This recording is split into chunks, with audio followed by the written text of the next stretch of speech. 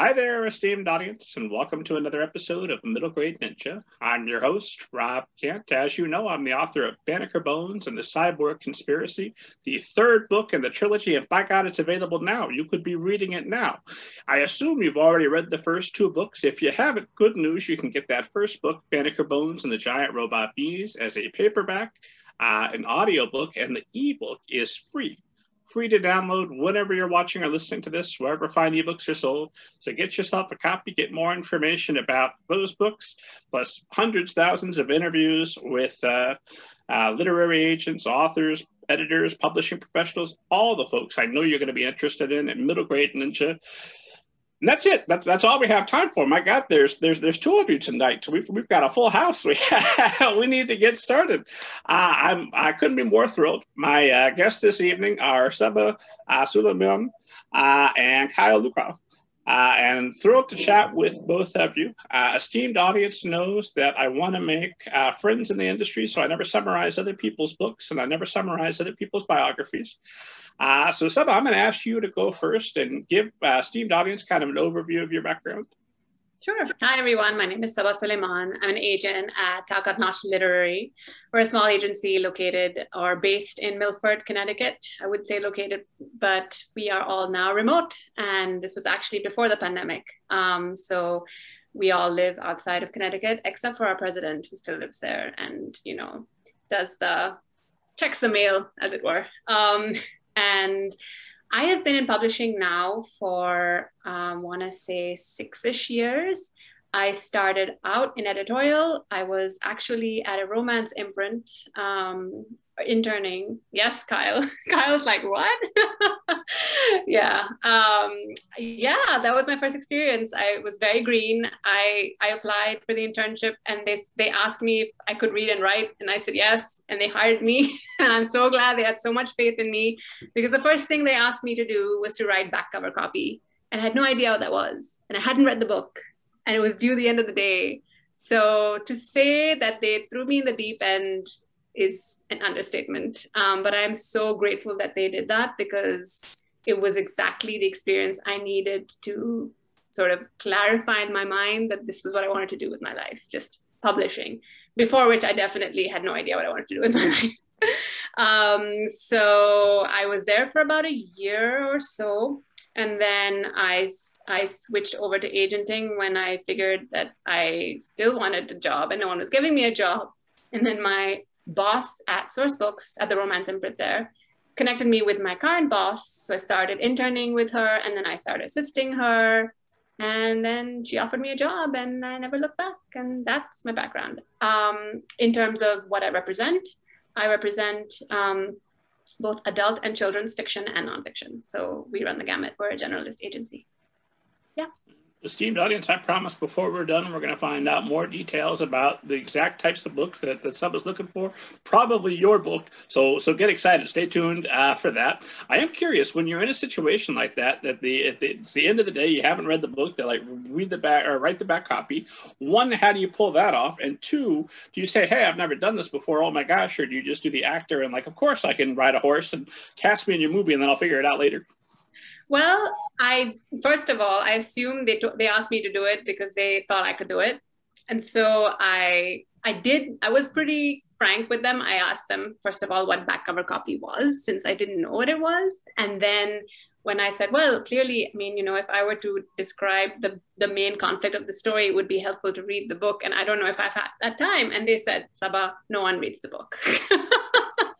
So yeah, everyone, I'm sorry to break your hearts, but most of the people in your publishing team have not read your book. And that's why all of those summaries that we write and the synopses and all of those check-ins you make sure you do or your agent does on your behalf in terms of whether the person on the cover has blonde hair, but the person actually has red hair, stuff like that happens all the time. So we have these big databases where they have very specific descriptions of all of the characters. And then there's a synopsis that basically gets logged in to the system that I'm guessing the author wrote way back when they were on submission. And that's what most people base their pitches on, their marketing sales pitches, the back cover copy, all of that. So they gave it to me and I read it and I said, okay, let me try it. And I did. Good news is I don't think we're going to say anything more heartbreaking the whole show. You're not reading the books. Oh my God, no. There's just too many of them. You know, I know it is heartbreaking, but there's just too many books and not enough time. And I feel like that's just everyone's conundrum in this industry overall. So yeah. I'm ordering everyone in publishing a time turner. We're going to get those books read. We'll be all right. Kyle, same question to you. Please give us an overview of your background. Yeah.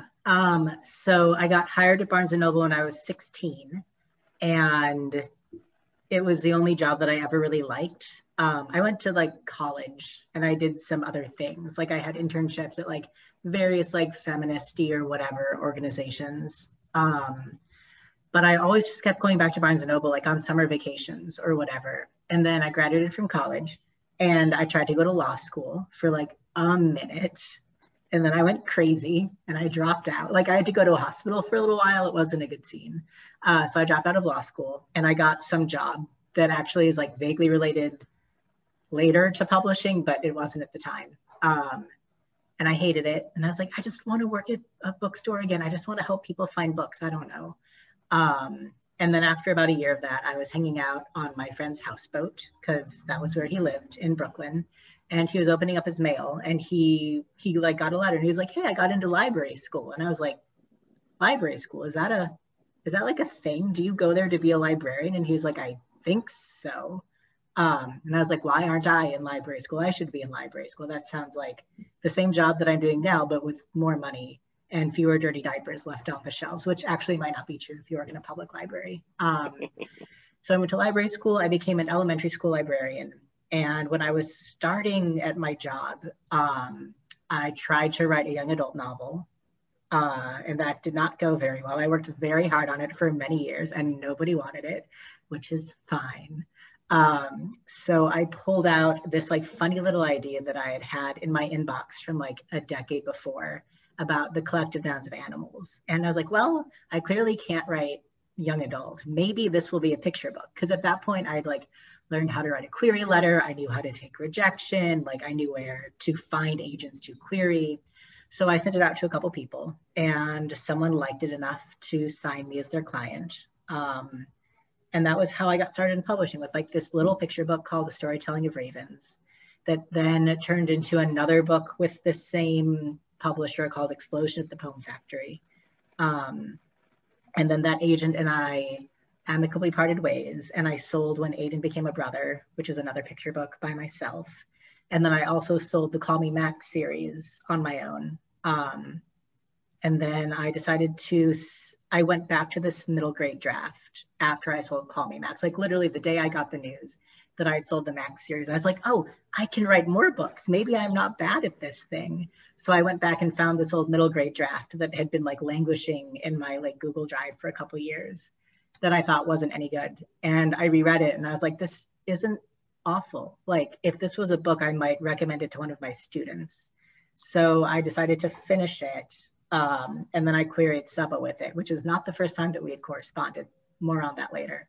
And she liked it. And now it's a book. And now I have, so that novel, Too Bright to See, which comes out next month, is my 7th published book. And then we have 15 minus 7. What is that? 8 more. 8, am I right? Yes, 8 more after that. So I've got, when everything that is under contract is a real book that people can hold, it will be 15. And hopefully I will have more, but I don't know, because that seems like a lot. Well, you're a full-time writer now, aren't you? What do you say? So you're a full-time author now, aren't you? That's my whole job. That's fantastic. You're living the dream. Thanks to Saba. We got to find out more about how you've achieved that, and more about how Saba has, I assume, helped you achieve the dream of being a full-time author. And I want to, this is a middle grade ninja first. I don't think we've ever had the author and their agent on the show before. So we're going to learn all about how you came to met all the professional, charming things you said that Saba knew she had to sign you as a client right away.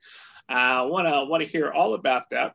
But I'm curious, when did you go from, I don't want to take you back to that dark place of being, attempting to be a lawyer, but when did you realize that, oh, I shouldn't just be selling books, I should be writing them, and they should specifically be geared toward children?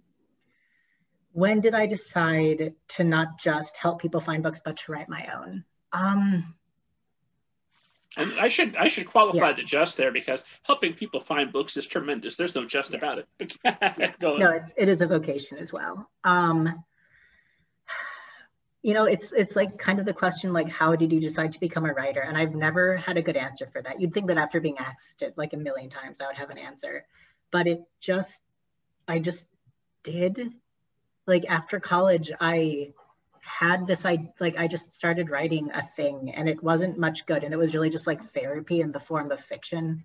But I don't know, like I have a lot of friends, but I also get lonely a lot, and I found that writing was a way to keep me from feeling lonely, because it was something to do. It was something that kept me like busy and not thinking about being lonely, and it was also something that felt like productive and not just, it felt like more than just killing time. So I would like come up with writing projects that would sometimes turn into like little short published pieces and sometimes not. And then I decided to like really seriously attempt breaking into fiction with young adult, because I don't know, like it's popular, like it's what people on Twitter are doing these days. And I also had like some feeling of spite about it. Like I didn't, at that point, when I started writing, I don't think that I knew of any traditionally published young adult fiction with a trans masculine character, main character. Maybe I did know of some, it was a long time ago. And I definitely didn't know any trans men who were traditionally published in YA. And I was like, I want to be the first, like I want to do it so that like no cis person gets to do this before I do. So there. And so like, I kind of felt like I had a time limit. Like I need to get this book published before some cis person like does it first, which I don't recommend that. Like I always recommend projects out of spite. Like I think spite can be a great motivator, but that kind of time limit I don't think is helpful, because I think it made me like rush through and feel like the end goal was getting published, not the end goal was writing the best book that I possibly could. Well, that's wonderful. We need to put that as an official quote someplace on your website. That's great. By all means. So out of curiosity, because and we're going to get to the point in the story where Saba comes in, and we can go back and forth and get both sides. But I'm curious, because when Aiden became a brother, does tremendous. Win the 2020 Stonewall Award. You sell that on your own. Why at that point do you think I still need an agent? I mean, you got this, right? Publishing is really hard. Like selling Aiden was extremely tough. I sent it out on my own for a while and my former agent sent it out and got some rejection. Like a few people passed on it, and she had decided that it wasn't ready at that point. And I was like, I don't know if that's true. I think it's ready, so I'm just going to try on my own. But I had one editor tell me that she admired my passion, but thought that maybe I should, quote, team up with a talented writer if I wanted to tell a story. I hurt for you. That's terrible. Yeah, I kind of want to get that framed and put it up somewhere. It was, again, spite. It's a great motivation. But like, I knew, like, I desperately wanted Aiden to become a book, and I didn't want to wait to find an agent for it. I just wanted to do it by myself, because again, I felt this like time limit approaching. Like I want to do this before someone does it first, which again, I don't recommend that, but like I'm being honest here. But like I also knew that like I maybe wasn't doing a good job. Like I tried to read my contract, but I dropped out of law school, so I thought that maybe there was stuff in there that could be better, but I didn't really know. And I also felt like I had no power. Like at any point, the like publishing overlords could decide that I was too much trouble or they didn't want my book. And I thought that having another person on my team could just like keep me from making bigger mistakes down the line. Yeah, I knew that I needed help, because I didn't think that I could query and sell an entire middle grade novel all by myself. That seemed like too much work. So, okay, it's time to put out the bat signal for the right agent. What is the process that brings you to Saba? So Saba, I also want you to interrupt me at this point when like you have not conflicting narratives, but like other things to add. My perspective, as it were. Yes. So I don't remember how I first found Saba. I think it was just like manuscriptwishlist.com, which is the only place I send people when they ask me how to find an agent. I'm like, just go there and like find someone and read their submission guidelines. That's weird because I'm not on manuscript wishlist. Oh. Manuscriptwishlist.com. Were you like 7 years ago or 8 years ago? No. Okay. Well, then I'm making that up. I found you somewhere. Well, I mean, I use the MSWL hashtag a lot on Twitter. Maybe that's what it was. That might be it. So it was 2014, right? Yeah, my intern year. Yeah, literally, I think yours was one of the first queries I ever read that excited me enough to be like, wow, I'm actually getting stuff that's good, and not just, oh, let me query this agent because I've queried all 500 other ones and this one just popped up, so yeah. I didn't know that. Yeah. So anyone who queried you in 2013, slam. Well, she said one of the first, not the first. That's true. So, I went through the normal query process. Like I followed her submission guidelines and pasted 10 pages. And this was for the young adult novel that I was trying to write called So Over the Rainbow. And, I had been sending it out a lot over the last couple of years and I'd gotten exclusively rejections. Occasionally someone might ask to read more, but I think it was mostly just like form rejections. And Saba was the first agent to email me back and be like, this doesn't work yet, but I think that it maybe could. And here are some suggestions that I have for making it better. And I got really excited. Mm-hmm. And I think I tried again and you read it again and you were like, not quite yet. Yeah. And then I tried again and you were like, okay, this is better. I'm interested in, and then I think you requested the first 50. I did. I requested the partial. Yeah. Yeah. And then a synopsis of the plot. So I was so excited. I was like, yes, I'm almost there. I've almost made it. Like I got this in the bag, you guys. And then she came back with it like, sorry, man. Like, it's just not like, and like a very kind pass, but like your writing is not there yet. The plot is not quite right. But if you keep working at it, like if you keep working, then I think that maybe someday you could be a good writer. She was much nicer. I hope I didn't say that. I'm paraphrasing. She did not phrase it okay, like good. And I was like, oh man. And then, I reached out to her a couple other times. Like I had that picture book manuscript, but at the time Saba wasn't representing picture books. I wanted to sell a short story collection, which is on the very back burner still right now, forever, maybe. And then in 2018 or 1918. Storytelling out in 2018, yeah.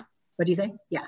So yeah, but then you emailed me actually when you got your agent, telling me that, I'm doing picture books and yay, this is my new calling. And I was like, oh my gosh, that's awesome. And I remember you kept emailing me and it was really nice and not creepy, which is great, because I do get a lot of authors who like try to follow up with me because they want to make sure that, I'm interested in working with them. And when I say I am, that I mean it and all of that. And that's absolutely fine and understandable. But when Kyle did it, it was very like, I appreciate you. And I just wanted you to know, that this is happening and I just wanted to share it. And I was like, oh, that's awesome. I'm really glad to hear it. And it was a nice, he did this, he was really smart about it. Or maybe it just came from the goodness of his heart. I'm not sure, probably a bit of both. Why not? He kept in touch with me and it was nice. It was nice. It was because he told me, and then he told me when he sold his book, I was following him on Twitter. I remember I was excited.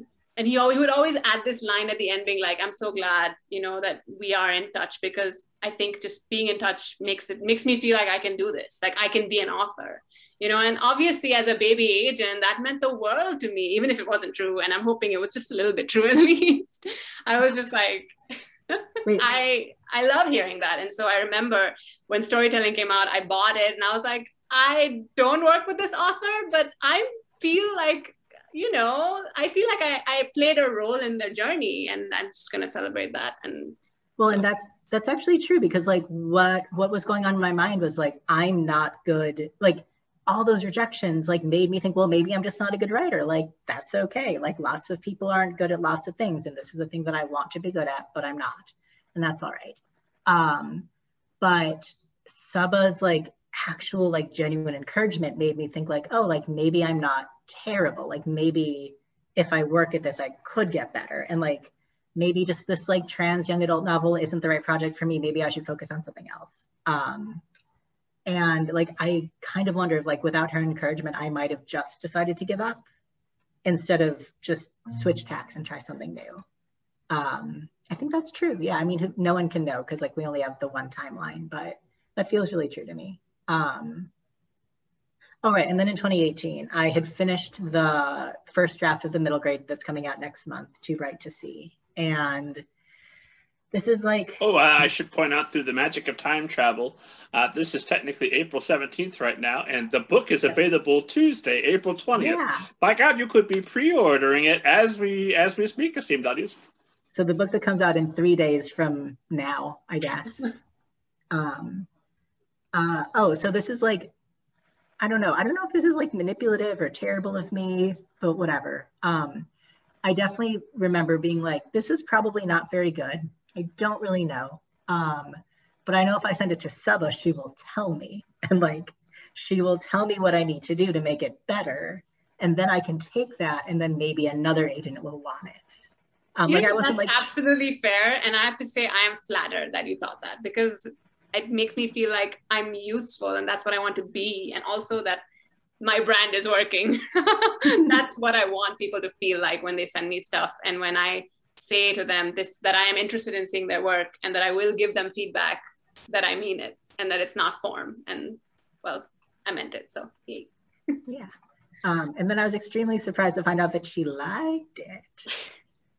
And then she wanted to be my agent, and I was so happy. And it actually dropped. Okay, the second you sent me that manuscript, first of all, I was in my 3rd trimester of pregnancy. I was literally on the verge of wrapping things up and just taking a break because it was a tough pregnancy, and I knew I like just needed to like disconnect from work. Like, and is this baby 1 or baby 2?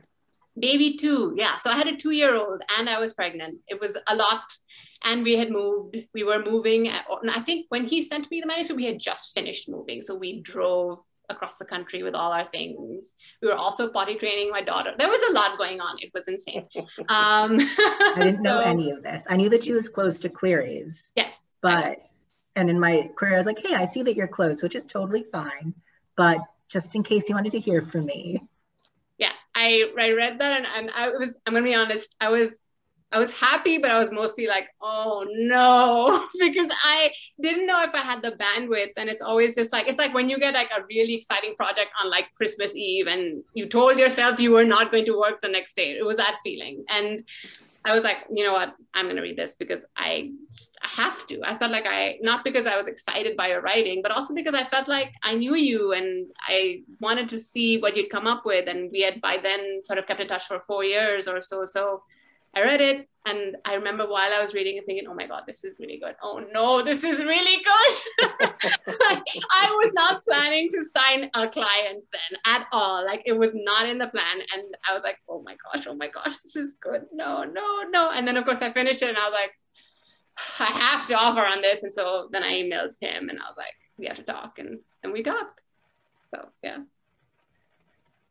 Okay, a couple of things to follow up on. One, I saw something on your site, Saba, that what's the word? Kind of surprised me. Not surprised me, but you say that you try to respond to all of your queries within 8 to 12 weeks. So am I to understand from that if somebody queries you, you will respond? Yes, that is true. And that is why I am always close to queries because, well, not always. I find myself having to do it often because of the fact that I don't have an assistant and I read all of my own queries, I respond to all of them. And I don't like to use forms. So it's something I always discuss with my fellow agents in terms of, you know, why is it that you do that? Or why don't you do that? And I think this is just how I like to do business. I mean, a big part of my job, I view it as advocacy and helping people. And I feel like the gap between knowing when your project is ready and then getting an agent is so nebulous, and people just don't know. Just like Kyle said, like when you query, you don't even know if you can do this, right? And I feel like there's just not enough feedback in the loop that should be provided. And I know it's an immense sort of opportunity, and it reflects my privilege to be able to do that, because it does take a lot of time and energy. But it's important. I think it's important to build the ecosystem of writers and sort of build their confidence, and especially encourage marginalized authors, which is what I tried to do since the very beginning. Sort of give them that feedback and make them realize that this isn't just a lark. It's, you can do this, and I mean it. And this is what I think you could do. I mean, you don't have to agree, but you know, I hope this is helpful. And that's part of why I love this job. And so, yes, I do respond to all queries. It hasn't been the death of me yet. It might someday, but so far so good. Well, it's about to be, now that we're getting the word out, that you will send Saba your query. She might not sign you, but you will definitely get a thoughtful response. Right now, sorry, but yes, I will. I always respond to my queries. So what's your inbox look like on any given day? How many queries are you getting per day, per week? Well, now that I'm closed, it's not too bad. It's in the hundreds. So hundreds is when I'm closed.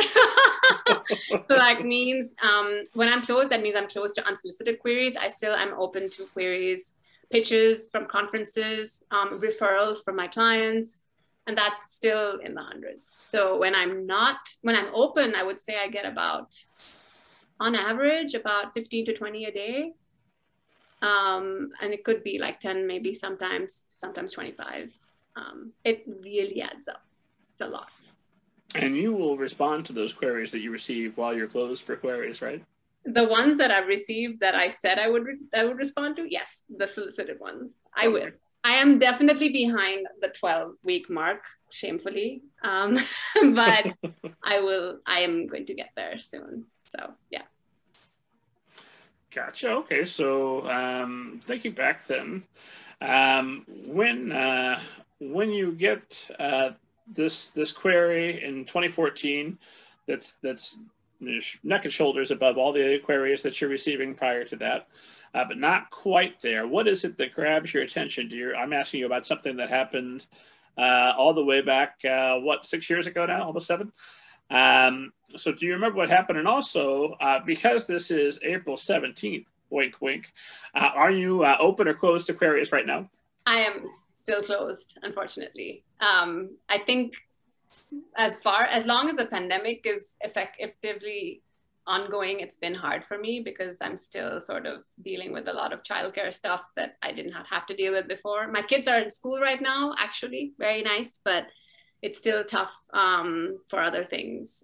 So yes, I'm still closed. But to speak to the question you asked previously about Kyle's query and what made it stand out, honestly, it was just an exciting project. It was well written, in my opinion. I could sense that he was talented. Obviously, I also was very interested in the subject matter as well. I'd definitely never received a query from a trans author about a trans character, and that was very cool. I was like, oh my gosh, this is great. I would love to read this. I would love to be part of this.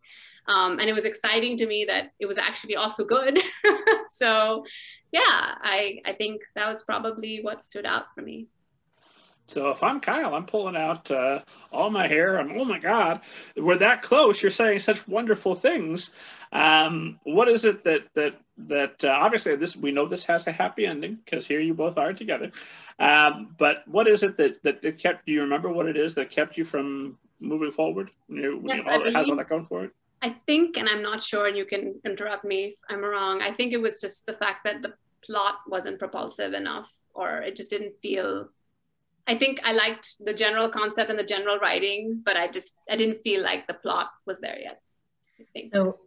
So I've gone back, I went back and reread that project, I mean, a while ago, honestly, but I've also now since read projects that feel similar to it. And I think that one weakness that I had that I didn't know that I had, that actually Saba picked up on, which she then asked me to like revise for, was that it was a very like clippy dialogue based book where like it just moved from like scene to scene to scene to scene. And the only thing moving the plot forward were the characters talking to each other. And there was no there was no space to like relax into the world and to like breathe into the main character's interiority. It was just like thing. And yeah, and I think that was sort of what turned off most agents initially. It just felt like you were sort of like bombarded with information about what's happening instead of allowed to like read a story. When did you figure, how many agents did you query and get no's from before you figured out that was the issue? I mean, I only figured out that was the issue a few years ago. I think I read a published novel that I will not name that, in my opinion, has the same problem. And I was like, oh, I did that and I don't like reading this. Okay. Just Banneker Bones and the Giant Robot Beans. I appreciate your kindness. Yes, I'm subtweeting you right now. No, I don't remember how many agents I queried, but the answer is enough to make me feel like I should give up. Which for some people might be 3 and for others might be 500. It's probably somewhere in between 3 and 500. I'm not sure where though. So you feel like you should give up. Why don't you? I don't know. I mean, well, I also just like had that weird picture book idea. I'd written the text for what became my debut way back in like 2007, I think. I just had this like, so it's a picture book that uses the collective noun of animals and like one or two sentence of very, very short story. So like the first page is the nuisance of cats blamed it on the dog. And all of those little sentences just sort of came to me. I don't even remember one because it was, 14 years ago at this point. And I think in my head, I was like, well, I'm going to try this. And if this doesn't work, then I will give up for real. So Saba made me think that I could do it. And then I was like, well, but I'll give myself one more chance. And then I sold Ravens and I was like, okay, I can do this. But that was a dumb idea that I had when I was 22. That doesn't make me a real writer. Let me see if I can sell something else. Then I'll feel like a real writer. And my agent at the time and we weren't a good fit really in a lot of ways, mostly, just like aesthetically. But I managed to sell my second book with her called Explosion at the Poem Factory. But that one I based on the bad poem that a friend of mine wrote. So it wasn't my original idea. So I was like, well, this one also doesn't count. Like I can't think of myself as a real writer yet because I stole this idea from Amitai. I didn't steal it. I have his full permission and whatever. And he gets half the royalties, right? I gave him a third of my advance. Oh, wow. Yeah. I mean, I owed it. I was like, I owe this to you. Well, and yeah, so I didn't feel like a real writer yet. And then I told myself that once I sold Aiden, then I would feel like a real writer. And that didn't happen either, but it's been slowly growing on me. I think I didn't give up again. Mostly you feel like a real writer right now. I do now. Okay, it's taken a long time. It's like, it's happening in like drips and drabs. This moment, now that you're on this podcast, my God, it must be real. Yeah. Not when I won the Stonewall, just, yeah. That was nothing. That old thing. This moment, this is it. That old thing. Yeah, and I cannot discount how much spite played into my inability to give up. I think that if Aiden hadn't been a picture book about a trans boy that had a story that I had never seen before that I didn't think a cis person could come up with, I think I would have given up. But I just was like so mad at everything and everyone. And I was like, if I give up, it means that they've won. So I cannot give up. The collective they. We must fight them. So Saba, what is it about these emails that you're continuing to receive over time from Kyle that are charming and not creepy? And how can listeners hope to duplicate that? Well, they were not frequent. They were, he would always email me when there was a reason to share something meaningful and important about his writing career, which is why they always felt like a natural way of keeping in touch versus sometimes I get emails from authors just saying hi, and that can get a little awkward because, I get a lot of email. And if it's not a little bit more sort of substantive or something where it's an update or maybe even some advice or something, then it can feel like it's pretty obvious what you're trying to do is just keep me on your radar versus keep yourself on my radar rather versus actually just build a relationship over time based on the fact that we are now connected, and I hopefully am a part of your journey in, you know, your journey in becoming a writer, and which is what he made me feel like I was, and I felt it and I believed it. He even once wrote a blog post where he talked about me, and I was so excited. I very much like, he asked me for permission, and I was like, oh yes, you can have my permission. Inside, I'm like, someone's writing a blog about me. It was very exciting. And yeah, that was also, I remember sharing that with my husband, being like, look, there's a writer out there who likes me enough to like talk about me. I don't even represent him. Like I mean, you know, we're talking about failure and giving up. I thought of giving up so many times in my first few years of agenting because it's so hard. I mean, like it took me 2.5 years to sell my first book. And that's pretty standard. But when you're in it, it's really hard because you're just wondering, I mean, you're not getting paid through it. It's just, it's really hard. And that was the phase I was in when Kyle was sort of, you know, being very nice and kind about acknowledging my role in his author journey. And I was like, well, see, I'm making a difference. You know, it really helped me actually stay in my job in some ways, if you think about it. Like, I'll never forget that blog post, and just all of those kind of moments just made me feel like, yeah, I can keep doing this too. Maybe I should just, maybe there are some good authors who are actually progressing in their careers because of this something tiny I said to them, and maybe I'm making a difference. And that's kind of the nature of the notes that he would send me. Again, I don't think he sent me more than that. To be very clear, he sent me like maybe 2 emails, like 3 tops since we corresponded about that YA book. Maybe 2 probably like 3 or 4. Yeah, not more like than that. Over the course of many years. So like definitely it wasn't just a hi, checking in, what's up, heard the weather was bad. Like, no, it was, I'm super excited. I feel I want to share with you that I sold my first book is a really great time to reach out to someone who's been, you know, a cheerleader in the past or someone who's helped you in any way. So that was kind of, and it was always short and respectful, and yeah, just want to let you know, and I'm so grateful for everything you've done, and thank you. And that's it. And I was like, oh, I loved it. I loved hearing from him. It made me excited. It made me feel energized about my own job, and it made me feel many, I think at least 2 of those emails, I remember receiving them thinking, okay, I think I can keep doing this job, because they were very like, there were moments where I was like, why do I do this? You know, I don't get good material. I'm not selling the books I'm trying to sell. Authors are sending me nasty rejection emails to my rejections. Like, it's just really, really hard when you're a baby agent, and you get a lot of, it's negative overall. And so that's why those emails were very positive, and I still appreciate them very much. I love this. You're encouraging each other, slowly moving toward this wonderful moment where you're going to go on and you're going to sell a lot of books together. But two follow-ups on that. One, what is an appropriate event to follow up with an agent about? I mean, I'm assuming I'm not like, hey, I hit my word count goal today. Or I'm not going to send you an email every week from here on out that, hey, I had this person on my podcast. How excited are you? That's going to get old fast. So I'm assuming those are out. What is a good thing to follow up?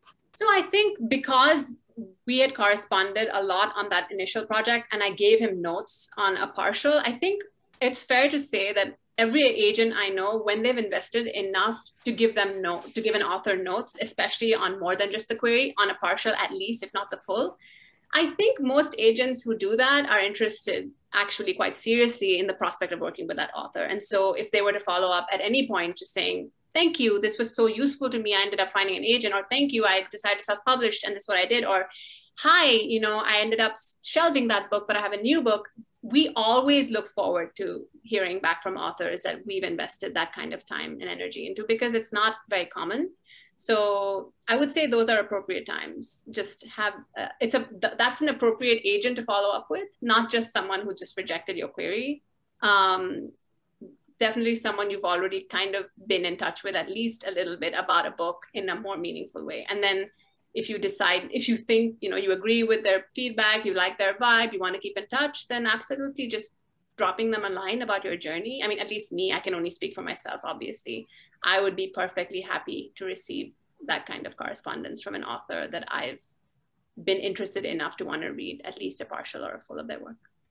Also, Saba is the only agent that I corresponded with like that. Like there are, you know, there are some agents now that I'm friendly with because we see each other around. We might be Facebook friends by this point, you know, because I've been in this larger community for long enough, I've just gotten to know people otherwise. But for, you know, all the other agents who just sent me a form rejection, which is perfectly acceptable. Like I hold nobody any ill will for that. But I have never really followed up with any of them in that regard because I just didn't think that it mattered to them. Like I didn't think that they would remember me, which is perfectly acceptable. And also like, I didn't have anything it would come off as bragging to them. Like I was updating Saba because I did think that she would be happy to hear it.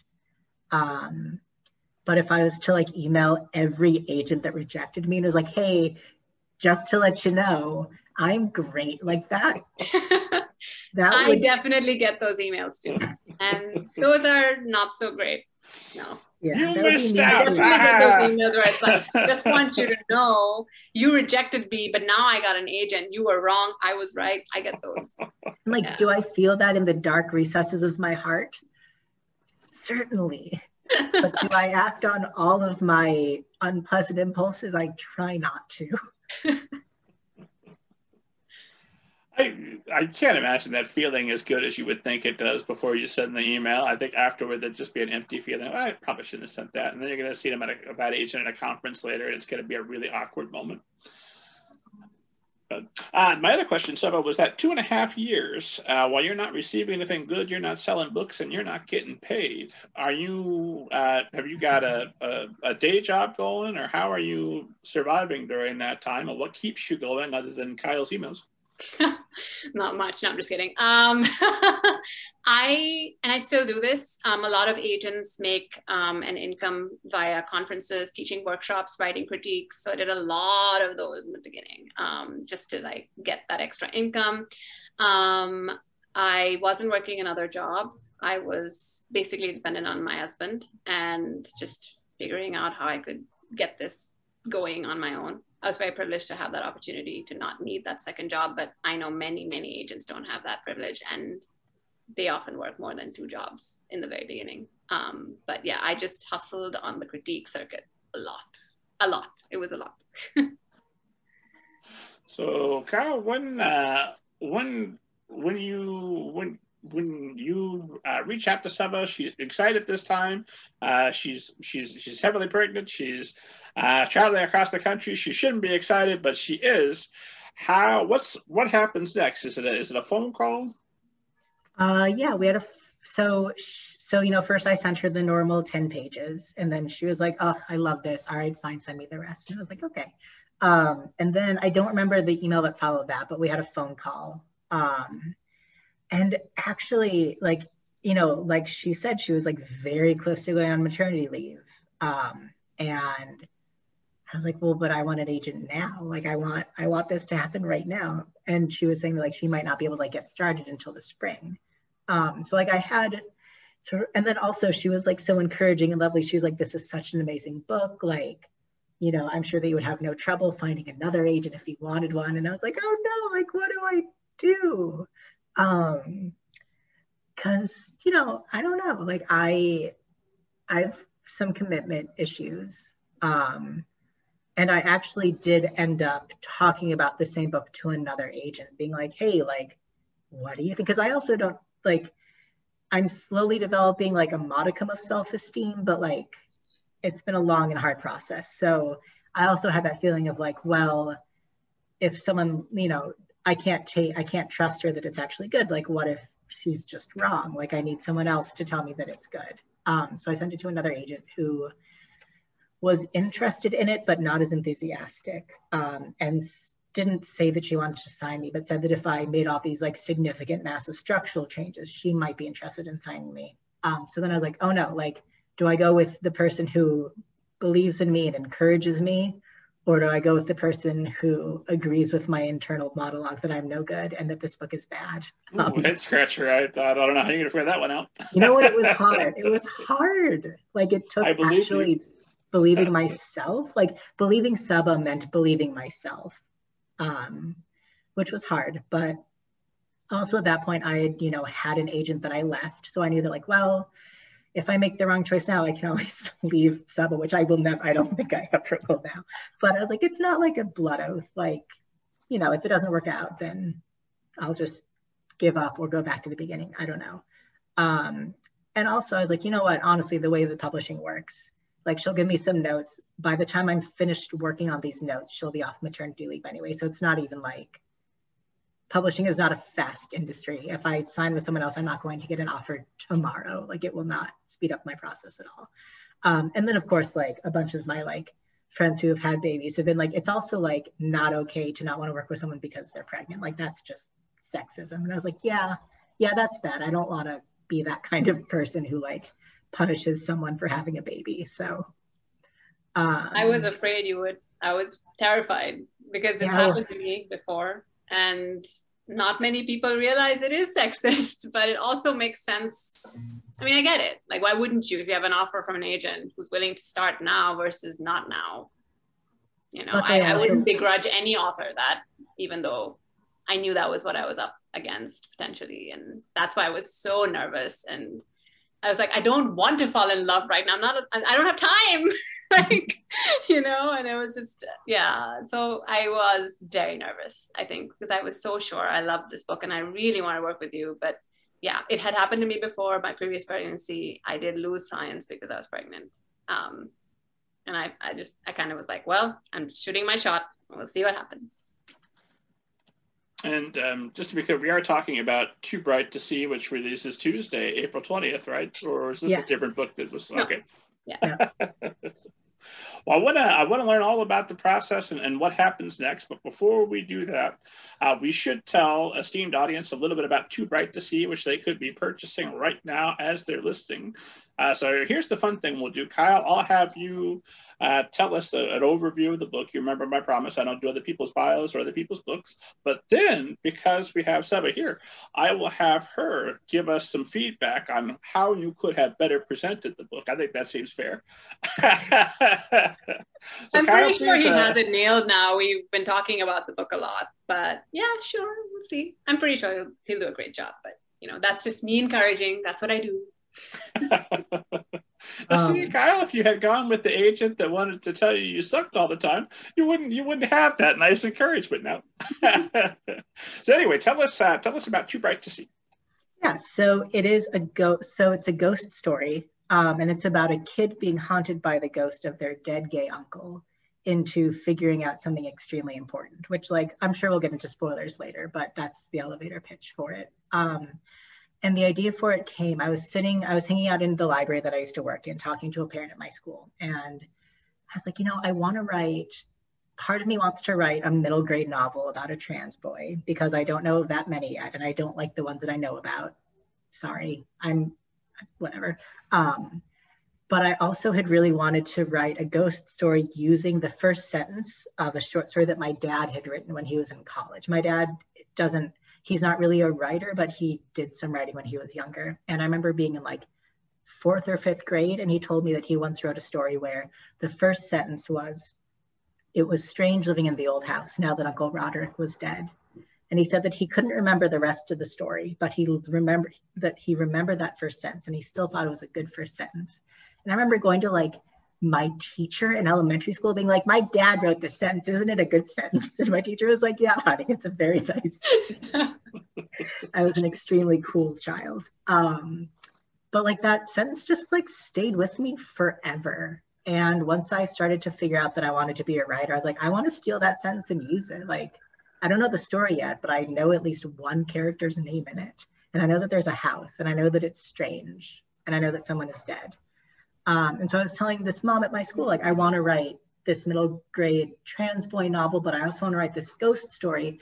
I don't know which one to do first. And then like, I just had that like light bulb where I was like, it's going to be the same book. It's going to be a ghost story about a trans boy where Uncle Roderick is dead. And like that morning, it's like the entire book just like unfurled in front of me like a red carpet. Like I knew every single one of the major beats. And I didn't know how it got from here to there, but I had like the major tent poles just sort of right there. Then I started writing it, and then I gave up, and then I tried again, and then I gave up again for like 2 years, I think. And then I went back to it and I was like, no, this isn't as bad as I thought it was. I'm gonna finish this and see what happens. What do you think, Saba? How do you do?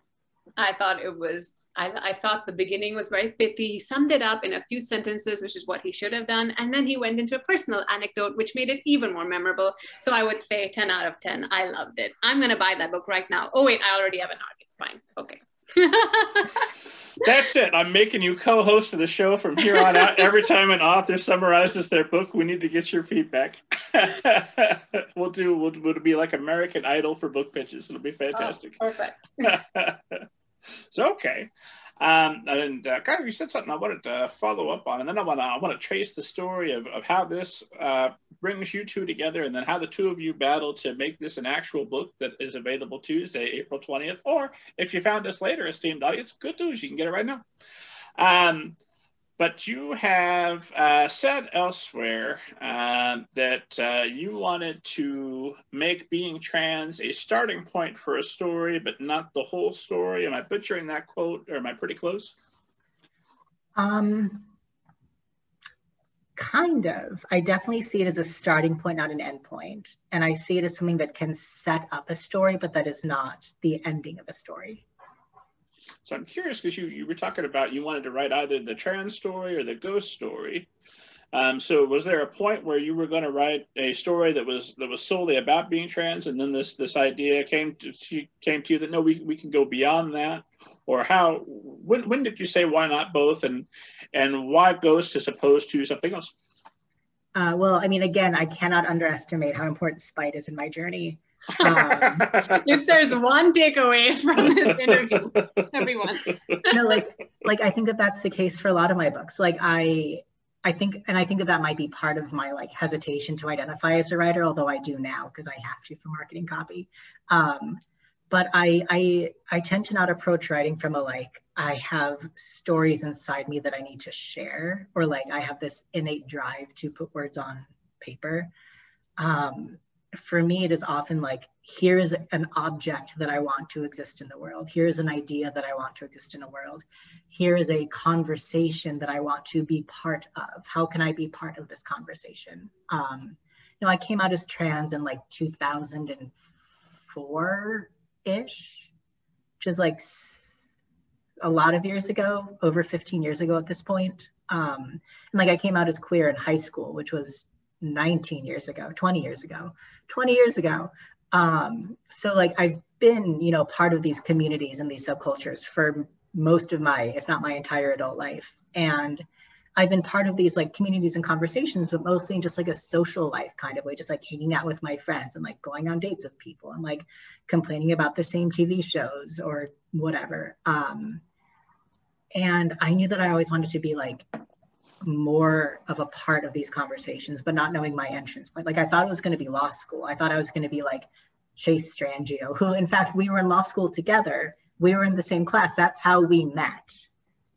So I see in Chase Strangio, the ACLU lawyer, sort of like a divergent path that I could have taken. And yeah, I approached it as like, these are the kind of books that I think should exist in the world. And I don't know if I'm a good enough writer to do it, but I'm going to try. So I wanted to write a middle grade trans boy book because I wanted there to be one that matched my sort of like both creative and political ethoses. That's not the plural, but I don't care. Ethosi, sure. Ethosi, sure, why not? Ethosities. So I wanted one, like I wanted this object, this like cultural object to exist. And I didn't really have a story in mind first, because like I knew the sort of book that I didn't want to write, but I didn't know the story that I wanted to write. And then just like the ghost story, I was like, oh duh, like that's so obvious. Like and so you asked why ghosts, and it's because, I mean, Uncle Roderick is dead. Like, I guess he could have been a vampire because they're undead. And he could have been a zombie because they come back from the dead. But that wouldn't make a house strange. Like a vampire book is very different from a haunted house book, and a zombie book is very different from a haunted house book. And in that first sentence, we know that it is strange living in the old house, which tells you a lot about the world that we have already entered into. There's a house and it's strange and someone is dead. And that, to me, like, I don't know what else it would be but a ghost. And there's like more that one could read into about the idea of like loss and like being haunted by the memories of our beloved dead, and how like what we don't know about those that we've lost will haunt us now. But I wasn't really thinking about that. I literally was like, I get to write a book about a trans boy using my dad's sentence. And I didn't really think too deeply about the themes involved. Other people have since said very nice things about the deeper themes, but none of those were really on purpose. You snuck in some metaphorical truth. Oh, you sly devil. I didn't mean to, I promise. Okay, so Saba, you get the manuscript. You're saying, my God, I shouldn't do this, but I must do this. I love it. Do you love it as is? Do you request some revisions? What happens next for the manuscript? Pretty much, and correct me if I'm wrong, because that entire year is a blur for me, pregnancy hormones. But I pretty much remember loving it as it was and just having some tweaks and suggestions to certain scenes, some like tightening stuff. It wasn't major. I really thought it was pretty much almost there. And it's interesting, you know, talking about you mentioning that, you know, it could have been vampire, it could have been zombie. And I'm thinking to myself, I'm so glad it wasn't, because I mean, you know, I have enjoyed the occasional vampire or zombie novel, but it is not my cup of tea in general. And I would have not been as excited if it wasn't a ghost story. And I remember during our call, I mentioned that it reminded me of Kenneth Apple's The Nest. And he said, oh my gosh, I love that book. And I was like, really? And that was a really great moment of connection, because I had read that book a few months earlier, and it was me trying to broaden my literary horizons, because I'm not a big speculative reader or genre horror at all. And an editor actually recommended The Nest to me, saying, you know, it's actually not, I mean, it is horror, but it's not horror in the way you would imagine. Like, it's not Goosebumps or anything. And I was like, okay. So I read it and it blew my mind. And I remember thinking, as soon as I finished that book, I would kill to have a book that gave me those vibes. And so when I was reading Too Bright to See, I was thinking of that novel and thinking, this is it, this is that book. And it added to my incredible, you know, like I was terrified that I liked it that much. Like, it was that feeling, you know. It's just, sometimes you like a book so much that, you know, if you lost it, it would just be really hard, you know. And I think that was definitely a book for me. Like, that book was definitely one for me. And so I'm really glad it was a ghost story, and it was similar to a book that I'd already read in some ways that I brought up in our call. And so, yeah, I mean, I just, back to your question, I didn't think it needed an overhaul at all. And this is not to say that that doesn't happen. It does often happen. I do offer on books that I think needed quite a significant plot redevelopment. For me, it's more about, do I have that vision? Am I clear on what needs to be changed? And not how much needs to be changed. Sometimes I know a book needs to be changed in a pretty significant way, but if I know how to advise an author to do that, I'll still make that offer. But in this case, I didn't think it needed to be changed that much, and it worked. I think he agreed, which is great. So then you go back and forth, 1 round, 2 rounds, 3 rounds. I think it was 1 round, right? I think so. And like, yeah, I don't even remember what edits you asked for. I know that they were relatively minor. Yeah. It was very much like, you know, cross your T's and, you know, like dot your I's. There were certain scenes I thought, okay, this scene is feeling like you should add something more. Like, I think we had a conversation about a scene towards the end where I was like, maybe you should amp this vibe up. I'm trying not to be spoilery here, but like, you know, maybe you should amp up this particular theme here and show me. You'll see when all of you definitely read the novel, esteemed audience, that, you know, there are lots of mirror scenes. And I was like, okay, so what are we doing with this right now? Is this conscious? Is this a theme you want to develop? If so, then I think this particular scene where Bug's looking at a mirror, I want this to be a little bit like, oh, this is the culmination of this theme. I remember having that thought. And you're like, oh yeah, I think that makes sense. So like, that was kind of like edit notes like that were very sort of like, kind of tighten things, beef it up, like make what's already here, like the raw material was all there. I just kind of suggested that certain moments be amplified, or perhaps, you know, just brought out more clearly. I think it was one of those edits.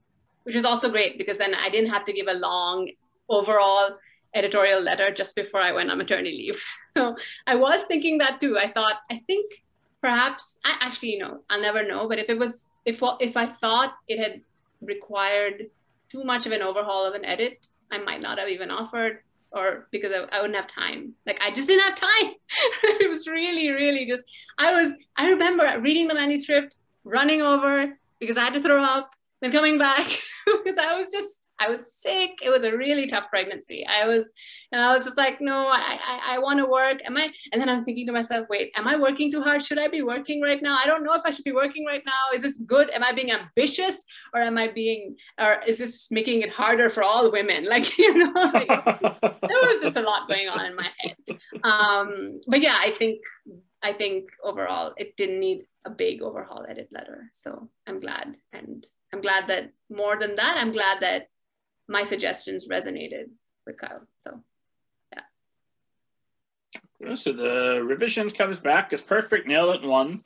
Now it's time to go out on submission. Obviously, I don't expect you to give away your trade secrets and the ways that you find the best editors.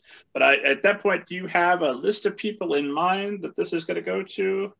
And how involved do you want Kyle to be in the submission process? Is it, let me do this for you and I'll tell you afterward how we did, or here's everyone I sent to, I hope you're not having a great day today because this will definitely ruin it, here's the immediate update that I got, or do you hold it until a more reasonable time? How's all that work? Well, for me, and this is true for all of my clients, I just have a conversation with them and ask them what they prefer, because different authors want different levels of involvement when it comes to this process. Some authors want to know every single detail. They want to know all the names of the editors, the houses, right? Yes, Kyle, you are one of them. Some of them are just, skittish about the whole thing, or they know that their anxiety would be just too difficult to manage. And so they want to take more of a backseat. And so we discussed it. I shared a list we talked about kind of what my strategy was.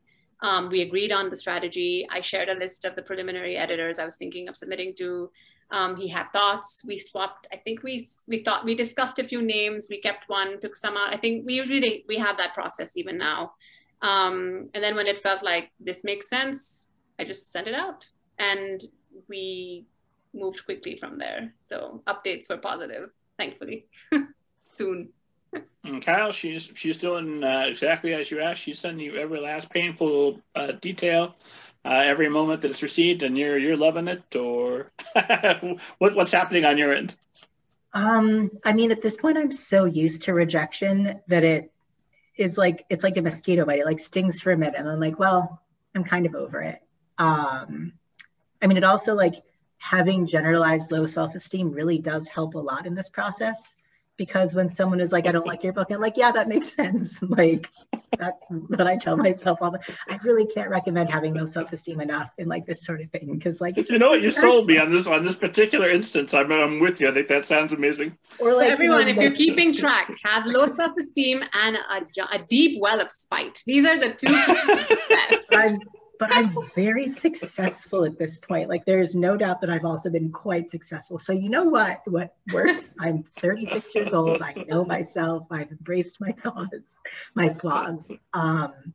Yeah, like, we definitely got some passes initially, which I also knew to expect. Like, it's just what happens. But then we also had one editor express interest pretty soon, I think.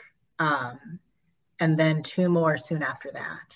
And then I don't know what else I'm allowed to talk about. So Saba, you can I mean, it went in auction. So we had an auction, and it's a very exciting thing when that happens, because you have many editors essentially court you. So we had lots of exciting calls. It was a very difficult decision at the end of the day, because it's always hard to break anyone's heart. And we went with the editor that felt right for the project, and the rest is history. Oh, with that stuff you can't reveal. You guys are talking back and forth through the whole auction. You're letting Kyle know what's happening, who's offering what. Yeah. And Kyle gets to make as much of it as, I mean, do you at this point say, hey, this is why you came to me, let Saba do this because I'm the expert? Or do you talk about it and come to the decision together? we talk about it and come to this decision together, like every time, except so far I've taken her advice every time, I think, right?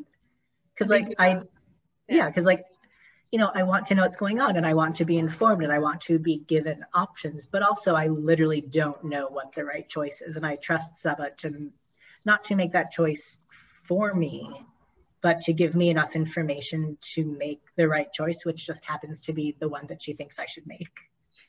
This is the ideal scenario, just so you know.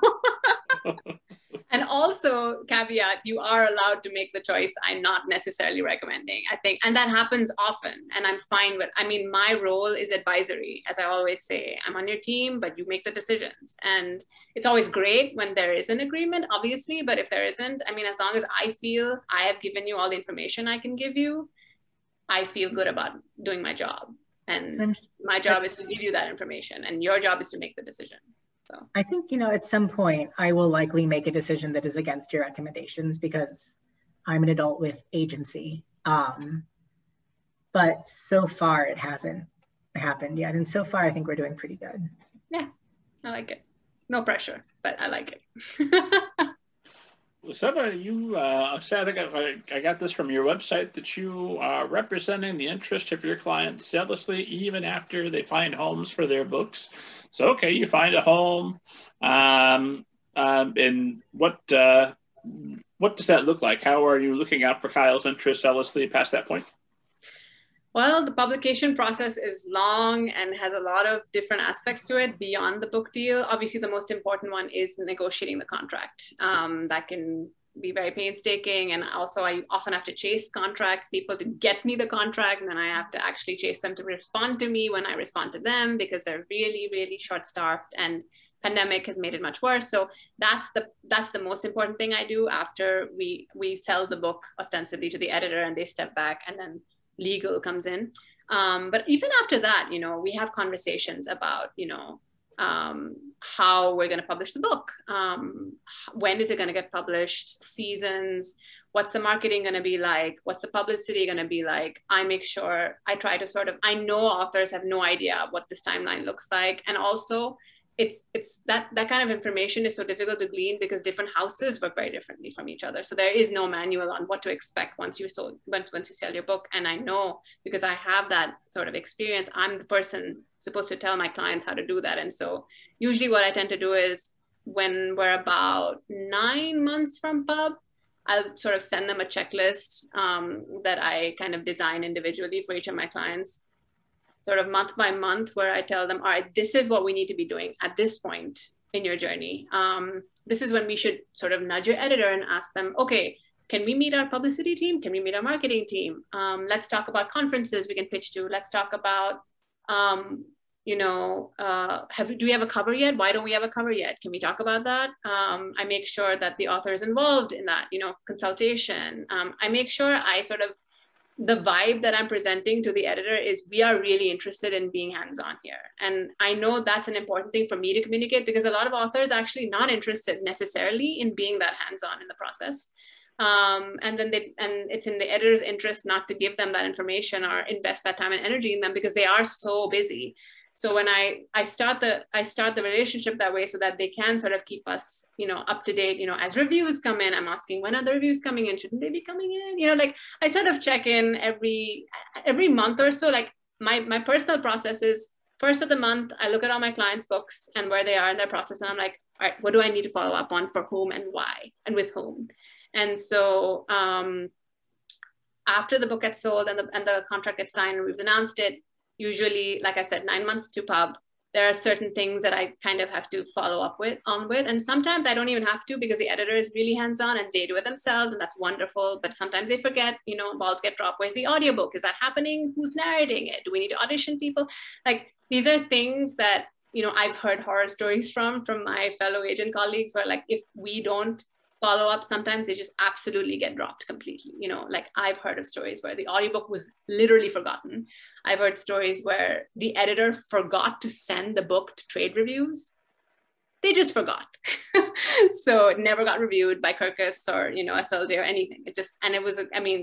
That's such a big factor in sales and in promotion and in just getting the word out on the book. So I try really hard to make sure we hit those marks and make sure that my authors know and that Kyle knows his publicist and his marketing team are as soon as they can, so they can build a relationship, and then that they can kind of feel excited about the book. Because as I said in the beginning of this interview, most people on your team haven't read your book, and maybe they'll read your book if they like you enough, honestly, or they're excited by what you're writing, or they like you, and you talking to you has made them excited about it. And I often say, if you're in New York, please meet your editor. Try to schedule a visit at your publisher. Obviously, pandemic has made that difficult, but just show them who you are, and then they might actually, be like, oh, I like him. I'm gonna read the book and see. And that's obviously gonna make such a big difference to how well the book gets promoted. So those are the kinds of things I kind of encourage my clients to do, and I think I've done for Kyle too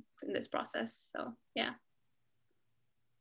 And Kyle, what's been your experience getting to this point of wink, wink, 3 days before launch, up to now? What has Saba been in contact with you about? How have you worked together to get to this moment? I mean, it's honestly hard to answer that for Too Bright to See, which comes out in 3 days from now, wink, wink, because since then, we have sold a lot of books together, and we are both guilty of talking about different projects on one email thread. So like, she'll send me an email about like, oh, we just got, what do you think about the cover for this? By the way, this other project, the editor told me, and then the email turns into like this whole unrelated project. So my brain is kind of a jumbled mush of different books at this point, and it's harder for me to like sort of trace the through line of Too Bright to See, which comes out in 3 days. But it's just a lot of emails, man. Like, I don't know. It's just a lot of emails about lots of details, some of which I didn't know were details, some of which I was really excited to find out, like, the cover design. I was extremely excited about the audiobook because the actor that they chose to record the audiobook literally just happens to be one of my best friends. The audiobook engineer was like, hey, we're coming up with some names. I'm wondering if you've heard of this trans actor based in Brooklyn named Jax Jackson, was going to go on in Harry Potter and the Cursed Child, but hasn't because of the pandemic. Check out Jax's website. Let me know what you think. And I was like, here are all the selfies that we have together. Like, we've been friends for ages. So yes, I think that Jax would be a great choice for this. So there have been like a lot of joys along the way that I wasn't even anticipating. And then just, a lot of emails about like conferences and panels and like flap copy, and you just got this starred review and like, good stuff. I saw a GIF or a GIF the other day of like little birdies like running back and forth as like waves were coming up at them, and then like they managed to avoid the waves with their little bird feet. And that's how it feels. It's just like always running around emails.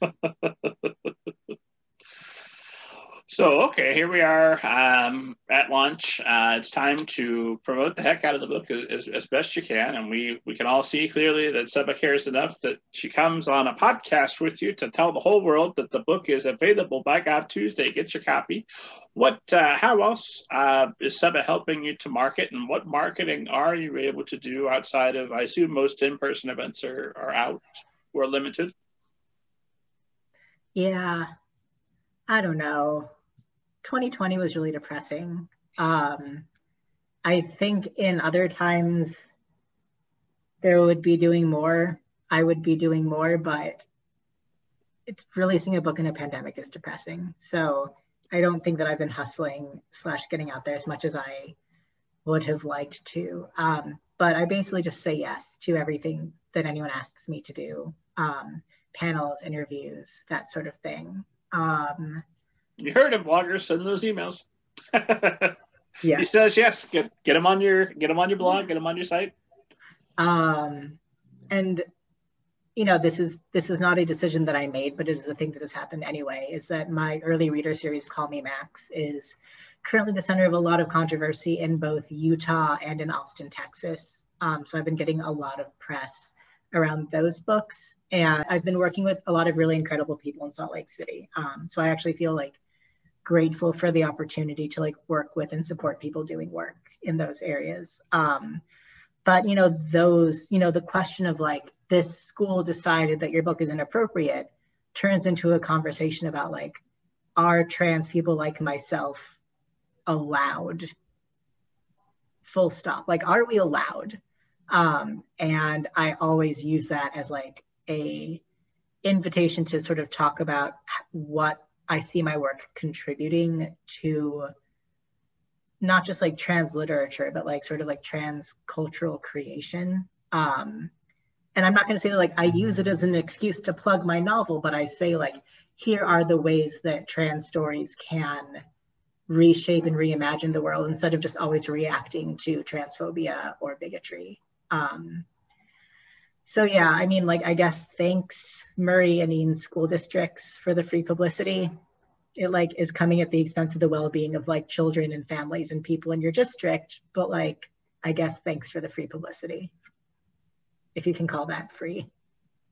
Doesn't sound free, not the mental there is a cost, but yeah. Well, if you're not going to plug your book, plug mine. Saba, what recommendations are you making for marketing? Since unfortunately we can't plan what schools are gonna start controversies. What options are available to authors during this time of COVID-19? Although I'm optimistic. I agree, 2020 was just the worst, but I have decided, by God, Joe Biden's president. Zack Snyder's Justice League happened. I never thought that would occur. It's a whole new world. I know you're vaccinated. Saba, you've got shot number 1. I've got an appointment to get shot number 1. We're going to turn this thing around. But while we're still in pandemic time, Saba, what marketing recommendations do you have? So I just basically lay it out kind of very frankly with my authors who were debuting in 2020 and those who are debuting this spring as well. That this is a situation, I mean, you can't expect a book tour or like traveling and all of that. It's not going to happen. I mean, it's very rare even out of pandemic, but now it's definitely not happening. So, I think so what I do is, because I try to schedule a conversation between my authors and their publicity and marketing teams pretty early in advance. I like it to happen around the 8-month, maybe 7-month mark. 6 is pushing it. I think that's a bit too soon, because I want to have those strategizing, brainstorming conversations, especially now. And I think that was even more important last year, because I was like, we need to know, I mean, you need to give us some guidance here. We're kind of all in the dark. What has been working for you? How are you promoting your titles coming out right now versus say the one that we want you to promote for us, with us in 6 months from now? What's working? What do you recommend we do in preparation for when our book comes out? And a lot of the advice we got was, honestly, we really don't know what's working. It's too early. It's just the timeline. We don't have data. But obviously, doing remote panels and doing sort of virtual panels, virtual launches is what we've shifted to entirely. And we're not sure that it necessarily pushes the needle on sales, but it is what we're doing. It is what's giving our books, airtime, so to speak, or just an opportunity for us to talk about them and get it in front of people's eyes, especially the people who are on social media, because that's the only way we're connected right now.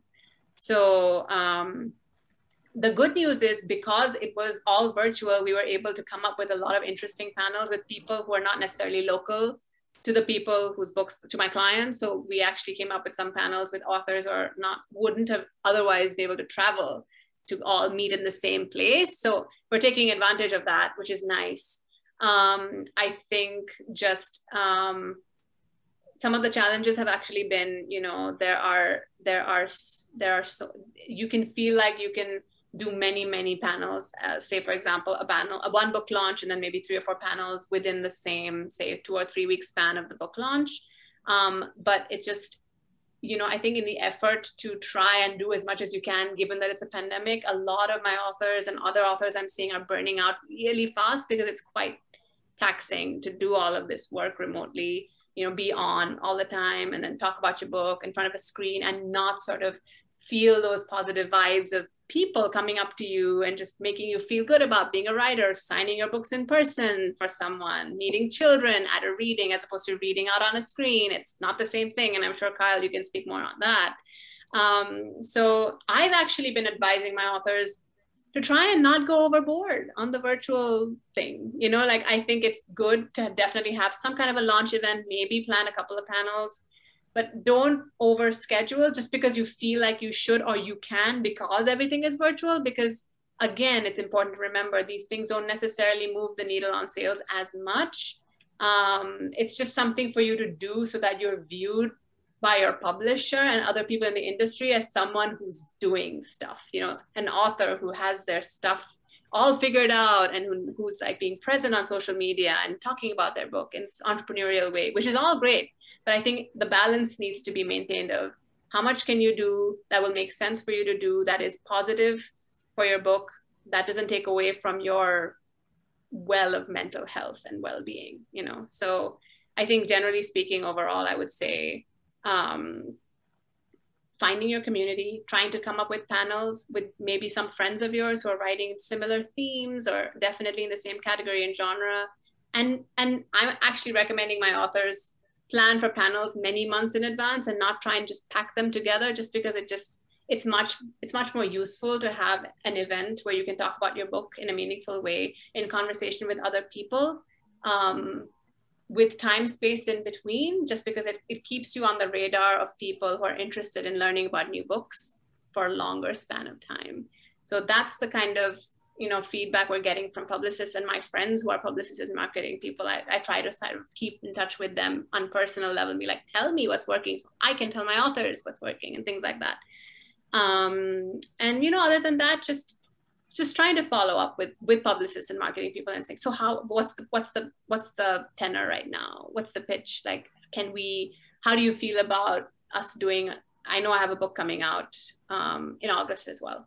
And it's kind of up in the air. We're not sure if we're going to do in person or not. And so I have to keep kind of every 3 weeks or so, get a vibe of, are we doing in person? Are we not doing in person? How are you feeling? How are you feeling? You know, and to sort of keep the conversation going. And I keep trying to ask everyone involved, what are you seeing with titles that came out, say, in January? Like, how do you think, you know, what are you seeing spikes in sales coming from certain events? If it's, you know, a specific launch event, or if it's, you know, Oprah mentioned the book, or it was on the Today Show, or whatever, you know, like there are certain things that we really, really push for. I always ask my authors, you know, who are your reach people who you really wish, like some celebrity who wants to read your book. And it's harder with Kyle. I don't even think we had this conversation with Kyle, because celebrities don't read middle grade, you know, just generally. But like picture books, for example, lots of celebrities will, especially those with children, will pick up a picture book. And so we always have that conversation of who are your reach celebrities, and let's hustle and try to get their contact information. Let's find their assistant. So that's the kind of thing we're kind of hoping will help, because since everything's moved onto social media, we're really just trying to amp up visibility and conversation about the books across all channels in any way we can, because it's been so difficult to actually have those in-person events. Well, impossible really. So I think that's what we're doing. I mean, you know, it's been very bizarre, and I'm interested in seeing how these methods and these conversations change as we shift back into post-pandemic life. I'm not sure necessarily that people will be as excited to move to in-person completely, which I actually think is not a bad idea, because I think there's been a lot of interesting reach audiences that would not have necessarily had as much access to certain authors now have so much access to them, because they're not all of these events tend to be in New York, right? New York City. A lot of these authors, even if they're not local to New York City, will often travel to New York City to have their launch, because that's the glamorous thing to do, especially in adult fiction and nonfiction. So now, because that's not the case, I think we're seeing a lot of communities respond to authors making themselves present online to books that they wouldn't have necessarily had that exposure to. And I love that. And I think that that's something, if I were ever asked what my opinion was by some publicist, which I don't think will happen because I am not a publicist, I think Pretend I am. I'm asking. Go ahead. Okay. I think that's such a valuable thing. I think maintaining a healthy balance between doing virtual events and not would be great. They were happening before the pandemic, but it was very rare. It was just, I remember thinking, because I'm not in New York City, I always knew when an author was doing a virtual event, because it was always exciting. I would always sort of bookmark it, like, okay, oh my God, this author is actually going to do something online. I get to see them speak or hear them speak, and that's so great. And it doesn't ever happen. So I remember, now obviously I don't feel that way anymore, because that's kind of the modus operandi, but I hope that doesn't change, because there are so many communities, not just in the United States, but all over the world, like where we love the fact that, you know, we can actually just zoom into this stuff and, you know, have this opportunity to hear from authors, and, you know, perhaps not have their launch parties online, but just have more panels where they're making themselves more accessible to people who wouldn't otherwise have had that access. A quick counter argument, because I've got a number of favorite authors who I see are very active on social media, but then it's been a couple of years since their last book. So every time I see a long Facebook, I'm like, that long Facebook post, that could have been another chapter in your book. Write another book. I need it. Oh my gosh, that's such an agent thing to say, by the way. Just saying. I'm looking at the time, and I'm watching it fly by, and I know we've got to think about landing this thing at some point. Esteemed audience knows I'm going to ask, so no time like the present. Have either of you seen a flying saucer and or a ghost? And Kyle, we'll start with you. I've not seen anything that I've recognized to be a UFO or a ghost, but that does not mean that I have not seen something that in fact is. You stole my answer, Kyle. Thank you very much. Oh, I'm sorry. I mean, aliens are probably there somewhere. I don't know. As for ghosts, there's two facts. One is that if I'm ever spending the night in someone else's house, I ask if their house is haunted. But I also tell them that I don't believe in ghosts. I just want to know, just in case. So have you had the experience of staying in a house that was haunted? Usually when I ask people, they're like, no, of course my house isn't haunted. And then one time someone stopped and was like, well, and I was like, don't tell me, I don't want to know. And then he continued, and I did not like his response. But I was fine. Nothing happened. And so it sounds like we've already heard your answer, but anything at all? No, I was going to say, not as far as I know, but that doesn't mean that they don't exist, which is basically what Kyle said. We didn't plan that ahead of time, I promise. We didn't, actually. Yeah, that one's fine. When we're back to in-person events, I'm hoping that you're both leaving a conference together and you look up and you see a bright light in the sky, and then you'll come back on the show and you'll tell me about it, and it'll be tremendous. Also, wait, brief aside, Saba and I have never met in person. Nope, never. Really? We only we had our first video call like a few months ago, but prior to that, we had also only ever talked on the phone or emailed. Yep. Wow, so that's going to be a big event, long time coming when that finally occurs. I know, it's going to be surreal. When I actually see you in real life, I'm going to be like, Kyle! It's going to be weird. Like, I'm excited, but it's going to be like kind of weird. You exist. Well, I promised esteemed audience that I'd circle back, Saba, and ask about the types of projects that you're looking for, and I cheated. I looked ahead, and I wanted to also follow up on, I know that you said that you're looking for something, what'd you say? That you're looking for a true range of perspectives that exist in this world and address urgent and often underexplored issues in both fiction and nonfiction, that you're looking for anything Roald Dahl-esque. So I'll let you take it from there, but what kind of unexplored issues in fiction and nonfiction are we looking for? Okay. I have a spiel, which I memorized. So let me see if I remember it. I have it open, but I'm not going to look at it. So because I get this question a lot, and I understandably obviously get it. So in terms of the stories that I want, the stories that I wish to champion are mostly just stories that showcase both the individual and the collective humanity of the characters featured and the communities that they belong to. I feel like ultimately, you know, everyone always just says every story's been told, it's just how you tell it. And I do believe that to a certain extent, but the flavor of these stories can be just so much more vibrant, just given certain differences that we don't even think about or we don't grapple with, because we're so contained by our own individual experiences of our lives. And I think that's a product also of the fact that, you know, we live in a world that is more connected than it ever has been.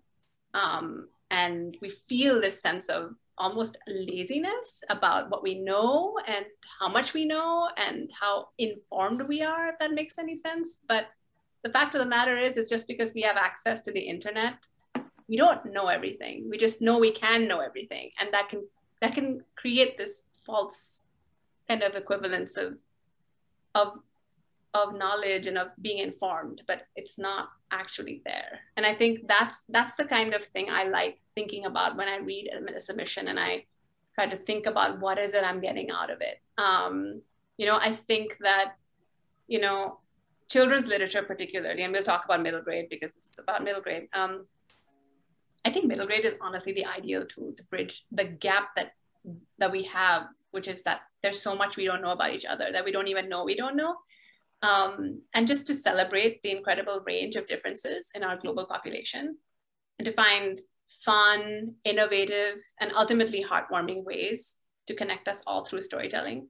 Because I think that children in particular, and I'm sure, Kyle, you can speak to this as a librarian, they're so delightfully receptive to difference, to characters who aren't anything like them, who don't look like them, who don't think like them, who aren't even from our planet, UFOs, of course they exist, there's just this confidence they have about who they are. And if they don't know something, then they just say, oh yeah, I don't know this. And if you tell them something, they'll say, okay, that makes sense. It's so refreshing.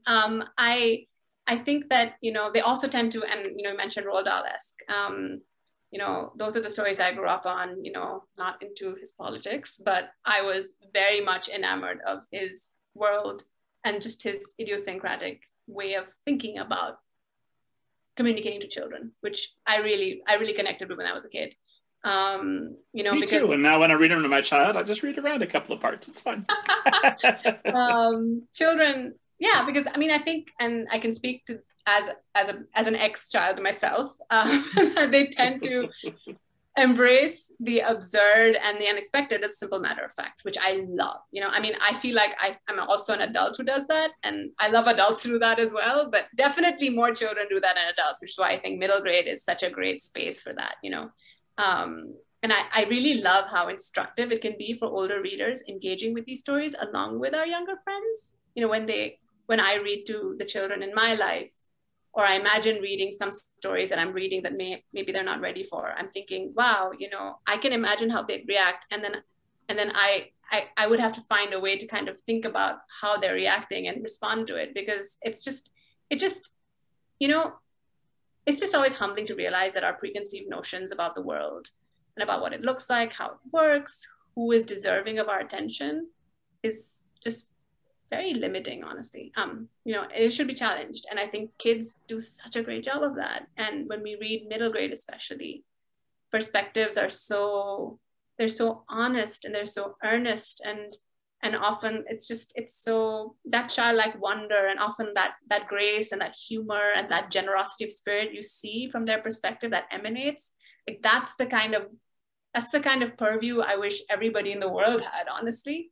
And so that's why, those are the kinds of stories I want, the stories that sort of inspire those feelings and responses. We honestly, and I always like to say this because I think it's so true, we read to understand ourselves by understanding others. And, I feel like the wider range of stories that we give to the children in our lives, the richer our own lives become. So when I think about underexplored issues, I'm thinking about anything. I can't even point my finger at it because there are so many stories like To Write to See that I couldn't have even imagined coming up with until I saw it, and it made me so happy and excited that it existed and made me want to work with it so badly. Just a story that I'd never read before that makes me feel like this is a child I haven't met and that I want this child to be my friend. That's kind of what I mean, I guess. What's your favorite Roald Dahl story? Oh gosh, I haven't thought about him quite intentionally for a long time. But I would say, I feel like Matilda is the obvious answer. It comes up, but I don't know. I also will have to admit, and this is really embarrassing, that my first introduction to Roald Dahl was The Witches, and I thought it was really scary, and not much scared me as a child. And so just because it scared me, I was like, this is the real deal. You know what I mean? Like, but I mean, I find that book to be wildly problematic right now. So I actually am a huge fan of his adult fiction. He writes short stories for adults that are really weird. And the thing is, I read them when I was way too young, because I think my parents just got me the books. So, it's by Roald Dahl, obviously for children. Spoiler alert, these are very adult stories. So do not share them with your kids. So, you know, I think he has this knack of, you know, just having these twist endings that are slightly dark and macabre. And that kind of developed my palate for that as well at a very young age. But back to your original question. Gosh, I'm blanking. I was happy with The Witches. That's my favorite. I don't know. And it is so problematic, but so scary. Yeah. The Witches was, like, Roald Dahl was one of my favorite authors when I was a kid, and I loved The Witches as a kid. And then a few years ago, I was hanging out with, like, one of my librarian friends, and she was like, yeah, like, unfortunately, The Witches is anti-Semitic. And I was like, what? Like, where's the, because, like, I'm Jewish too. And I was like, wait, where's the character? And she's like, well, it's about a diasporic, internationally globalist race of malicious assimilators where you can't tell who they are unless you look closely at their noses, with unlimited access to wealth, and they want to poison your children. And I was like, oh, that's just like, that's just like every conspiracy theory about me. Yeah. Come on, man! I just had it down as sexist. I didn't know about that part. No, I'm so sorry. No, Rob, that ruined my day. Like, I was having a nice lunch with my friend, and I literally had to, like, go to the bathroom and hyperventilate. And I was like, that's why I didn't want to admit it. I was like, I think it's The Witches, even though The Witches. But, like, it's about Jews. Like, they turn into rats at the end. Like, it's literally like taken from that shot. I'm so sorry. It ruined my day. It ruined my day because I lied. I said that thing that Saba said up front about people not reading and publishing would be the most heartbreaking thing in this podcast. No, it wasn't. Right? It's like I didn't notice it until we started actually, and I was like, oh no, like, I'm sorry to ruin your day. Immediate topic change. All right, so Kyle, what can you tell us I'm very sorry. about if you're a kid like Gavin coming here in summer of 2022 and live with that in spring of 2021? Okay, number one, please don't hate me. I'm so sorry for ruining your day. But you didn't write the book. You just came by the knowledge. Okay. So if you're a kid like Gavin, is a picture book biography coming out next year at some point that I co-wrote with Gavin Grimm, who is he's like 20 or 21 now, but when he was in high school, he had to sue his school to let him use the boys' bathroom after he came out as trans. Like, just the trauma that this kid had to endure at like 15 or 16 is unimaginable to me. And I feel like deeply and profoundly honored that he's like trusting me to work with him on his picture book biography. And then, so actually Live With That was the original title of Too Bright to See. We changed it to Too Bright to See at some point in the process, but I have another middle grade coming out from the same publisher. We don't have a title for that yet either. No, we don't. It might have the word vegetables in the title. I really hope that's all we can say. I hope that it has the word vegetables in the title. But that one is, it is another story about how being trans can be the beginning of a story and not the conclusion. And I don't know if I'm allowed to say more about that because I don't know how two book processes work. I think that's good enough. Fine. My last question for each of you is always some variation of, although before I ask it, I must say, right up until you destroyed my childhood, Kyle, this has been the most lovely conversation. I have really enjoyed talking with both of you. No, you know what? You gave me knowledge. I'm better informed now. Next time someone says The Witches by Roald Dahl, I'll just be real quiet. I don't even know what book that is. Moving on. But this has been an absolute pleasure, and I appreciate both of you carving out the time. So my last question is always some variation of, if you could go back toward the start of your publishing career, or wherever would be most useful to you, and give yourself some advice that would have made a significant amount of difference for you and might make a significant amount of difference for all of the authors and future literary agents listening now, what would you go back and tell yourself? And Kyle, we'll start with you. Oh no, I was going to make Saba go first. So that you don't steal my idea. Saba, do you want to go first? Sure.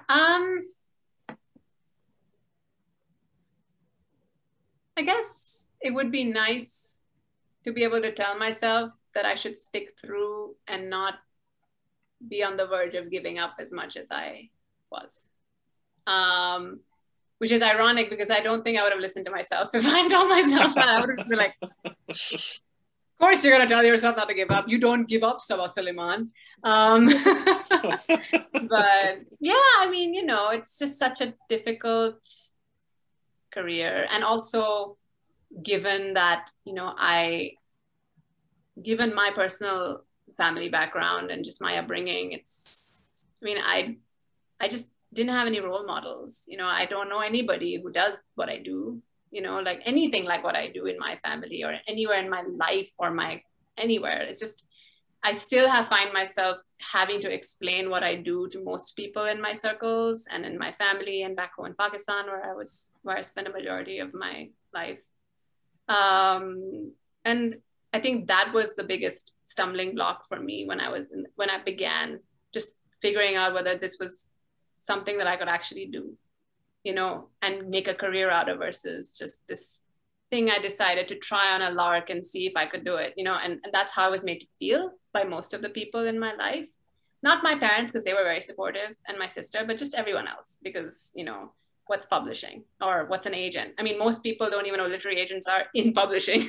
So yeah, I think I would have told myself to just, you know, not worry about that as much as I did. Now I feel much more confident that what I do is a real thing. It's a real job, and that I make a difference and that I'm good at it. And that it's not just me flailing around, figuring out what I can do. That's not being a doctor or a lawyer or an engineer like every other South Asian. So, yeah.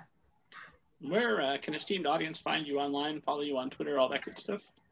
Yeah, I have a website. That's my full name.com, sabasulaiman.com. And I am on Twitter and Instagram at Agent Saba. That's AGENTSABA. And Kyle, what advice are you going back and telling yourself? I have two answers to that question. The first answer is a real thing that is private and not something that I will talk about in public, but is real nonetheless. The answer that I can give in public is equally honest, but is like, I don't know, you know that thing, you know, it's not the butterfly effect because that's flapping the wings, but it's like you go back in time and you're with the dinosaurs and you squish a bug and you come to the future and it's like bad or different, you know, that like paradox. I like, knock on wood, like Baruch Hashem, I feel very happy with where I am in publishing, and I'm like extremely lucky and extremely like blessed to be where I am. And I think if I had gone back and told myself anything, that would potentially change where I am now. And I don't want to change where I am now. And I think that everything that I went through, like all of the rejections that I got and all of the times that I wanted to give up but didn't, and all of the like frustration and spite and anger and jealousy that I felt are all part of who I am today. And where I am today. And I like that place. And I don't think I would want to change that by making things easier on past to me, because he got through it. Like he would be fine without my advice, because I clearly am. And then the other part of your question is like similar advice that I would give to other aspiring writers. And I don't like, you know, it's common to say like, don't give up. But I gave up on a lot of things. Like I gave up on the very first book I tried to write, and that might never turn into anything. And I did give up on my young adult novel, and that was a perfectly good choice. I mean, I might go back to it someday. I still think that there's hope there. But I gave up on other projects because I wasn't the right person to tell those stories. And I gave up on law school. I dropped out after 6 weeks and still had to pay them like $12,000. Like sometimes giving up is a perfectly honorable choice. And if a writer is like, this is too hard, I don't want to do this anymore. Okay, like you're a grown up and you can make your own choices, and like maybe that is the right choice for you. I can't tell you what to do. So yeah, I don't know. I don't want to squish a bug and have everything be different now. Where can a esteemed audience find you online and follow you on Twitter and all that good stuff? My website is myname.com. So KYLELUKOFF.com. And then my Twitter handle is @Shekels, SHEKELS _library, which is a reference to a character in a China Medieval novel, The Scar. Do you know China Medieval, Rob? Have you read his books? I know the name. I have not read the books. Oh, he's so good. And in The Scar, there's this kid named Shekel who's like a cabin boy who is illiterate, who learns how to read in a children's library. And like he finds a children's book that is actually like the key to the like big underwater monster mystery situation. And I like the idea of like a children's book being the key to something larger. So that's why it's Shekel's library. It's not a reference to any kind of currency or nation. That's what I thought, obviously. But anyway. No, I feel like I need to clarify that. And signed him anyway. That's. I don't want to make it like librarian who likes money. I don't know. I mean, speaking of like anti-Semitic stereotypes, like I would change it by now, but I don't think I can. You actually can, but I can. Yeah. Oh, okay. Maybe I will, because like not enough people have read The Scar, and I don't talk about my Twitter handle enough, and I don't want people to think that it's a reference to like. Yeah, I've gotten like a couple followers that are clearly like anti-Semitic trolls who, yeah, it's bad. So I should change that. You'll have to tell me how to later, Saba. Sure. So check the website, esteemed audience, to find the new Twitter handle that's coming soon. As always, you know who I am, esteemed audience. Go to middlegradeninja.com. Read all the most amazing interviews that will change your life for the better. Download your free copy of Banneker Bones and the Giant Robot Beings. And God willing, I'm alive. I'll see you next week.